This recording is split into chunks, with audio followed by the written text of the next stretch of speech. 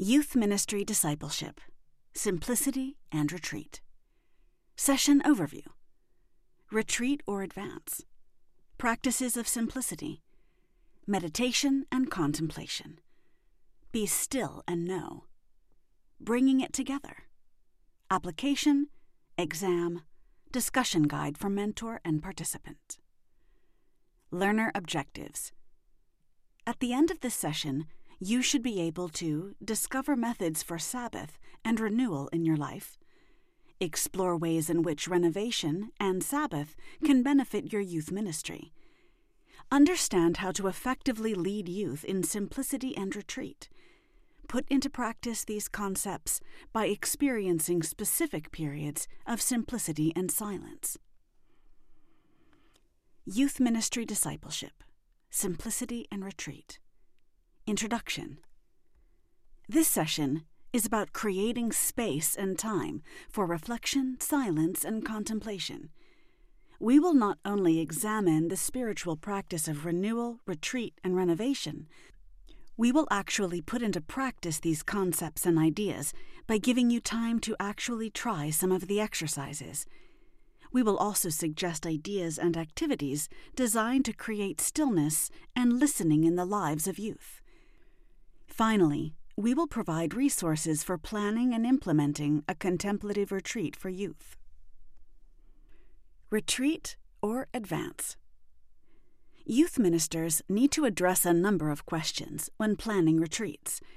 Some of those questions are: what are you trying to accomplish? Curricular outcomes.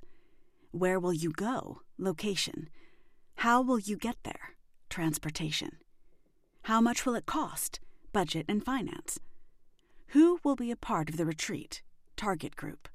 What will you do to accomplish your curricular outcomes? How will you promote the retreat? Promotion, publicity. How will you tell the church about the retreat? Report to the congregation. How will you know if you accomplished what you set out to do? Evaluation. Even with good planning, retreats can prove to be much more complicated and busy than we hoped they might be.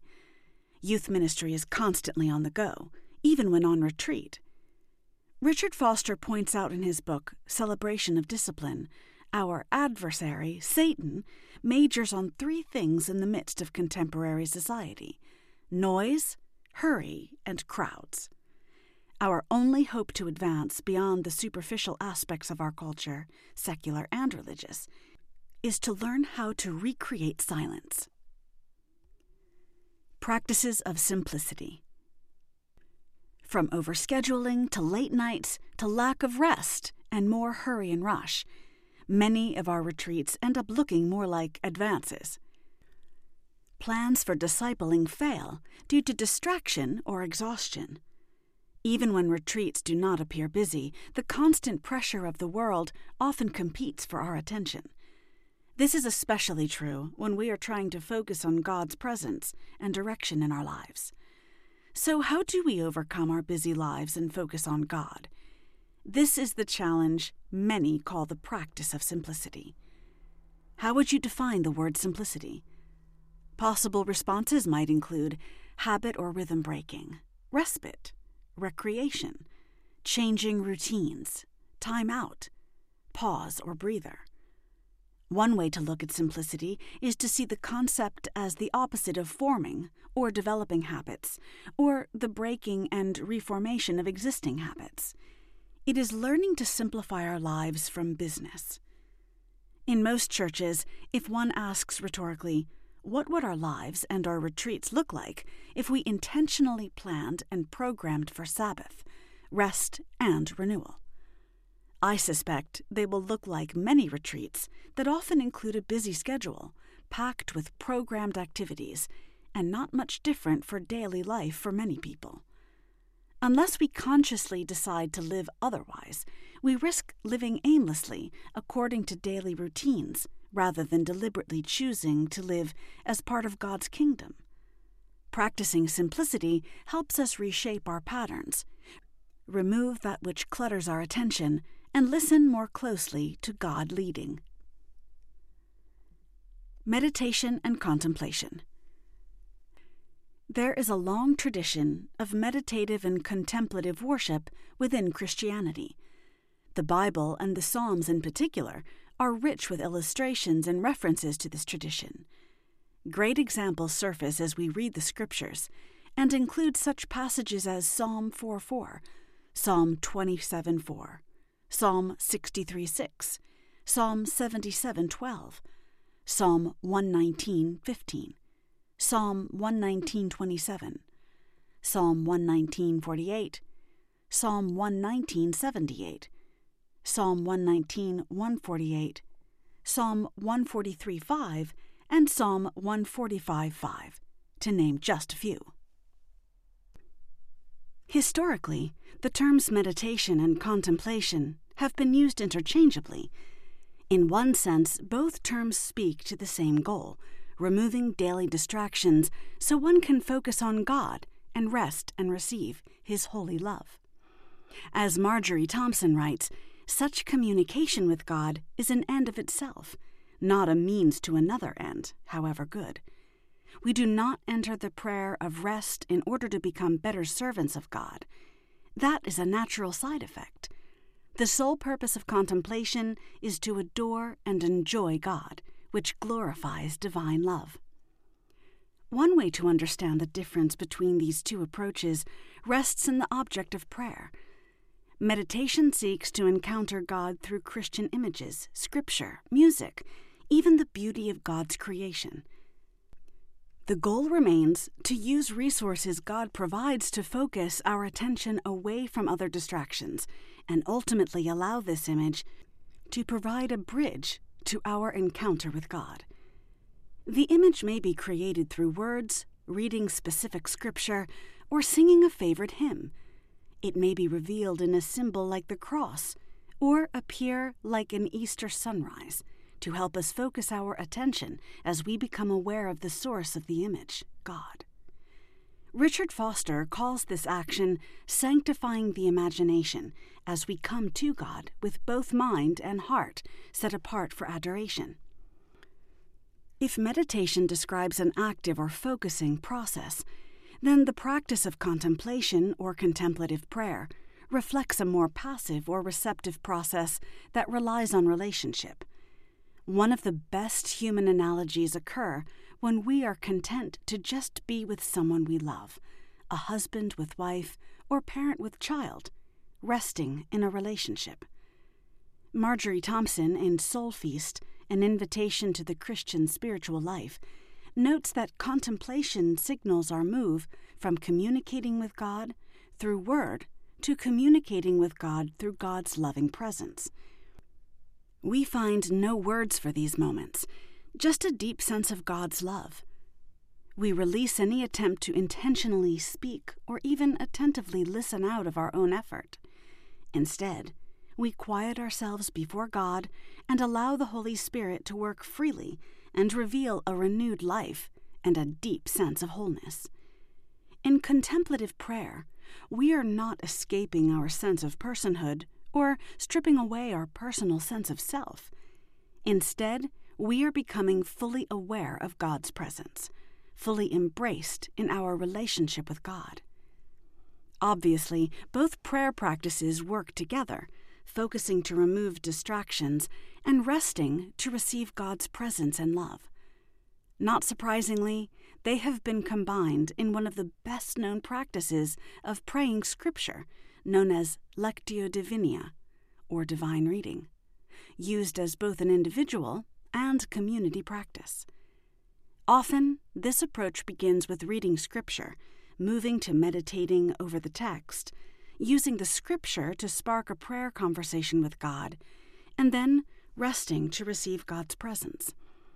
There are a number of excellent resources, both in print and online, that use the Lectio Divina as the centerpiece of both meditative and contemplative prayer. Meditative and contemplative practices represent our attempts to practice simplicity.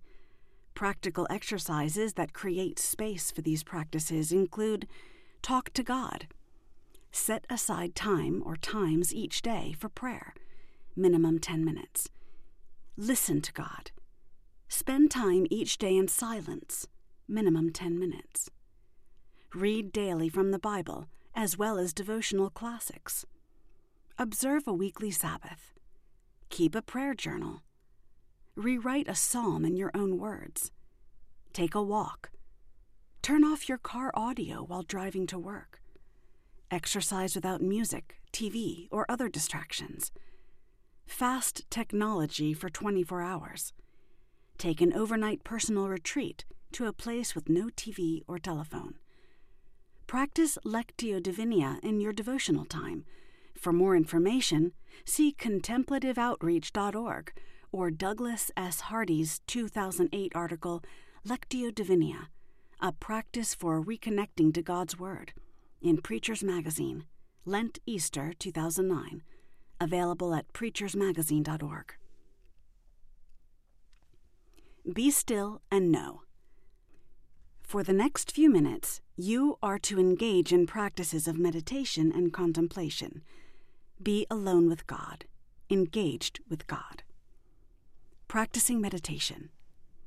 If you need to find a quiet corner in a room, go. If you need to look out the window, do so. If you need to walk or read out loud, do it.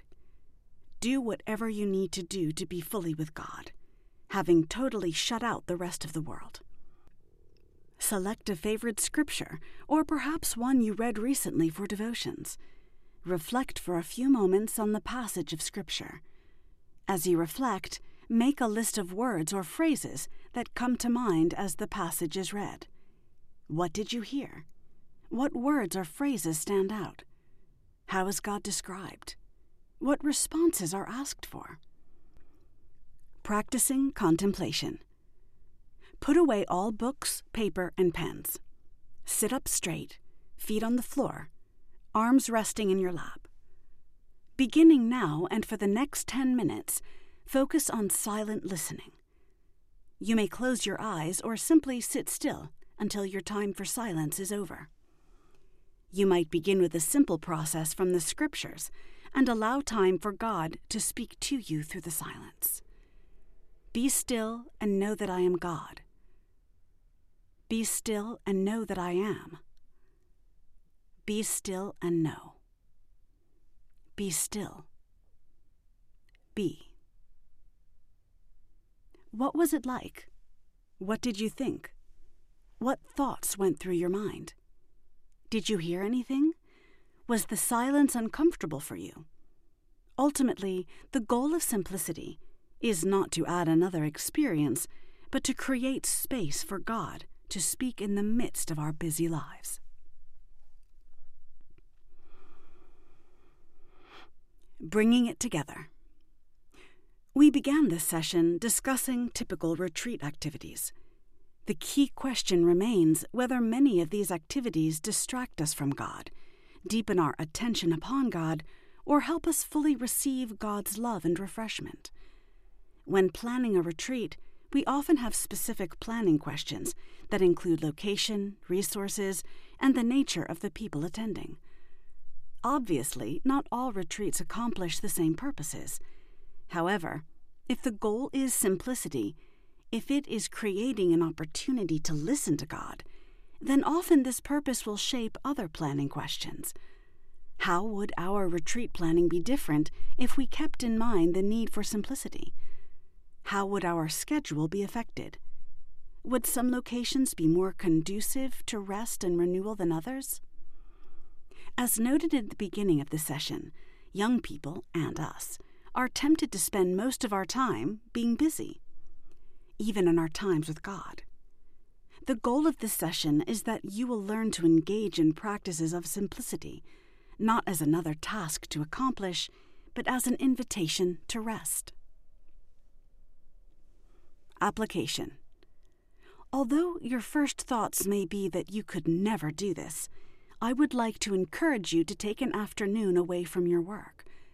Get away from the noise, hurry, and crowds. Take your Bible, and if possible, go to a fairly secluded place. Spend time reflecting on your relationship with God. Don't take any work with you. See the mini-retreat as an opportunity to simply spend time with God.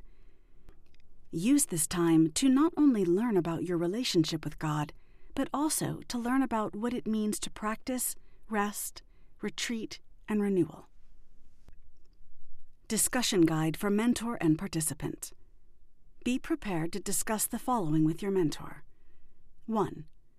What types of activities do we do each day that would be considered routine? 2. What is it about routine tasks that cause us to drift aimlessly? 3. What would it look like for you to reprogram your frequencies, reduce the clutter of your life, and redirect your heart? 4. Consider the 3 phrases used in this session: reprogram, reduce clutter, redirect the heart. Describe how each might look if applied to your life.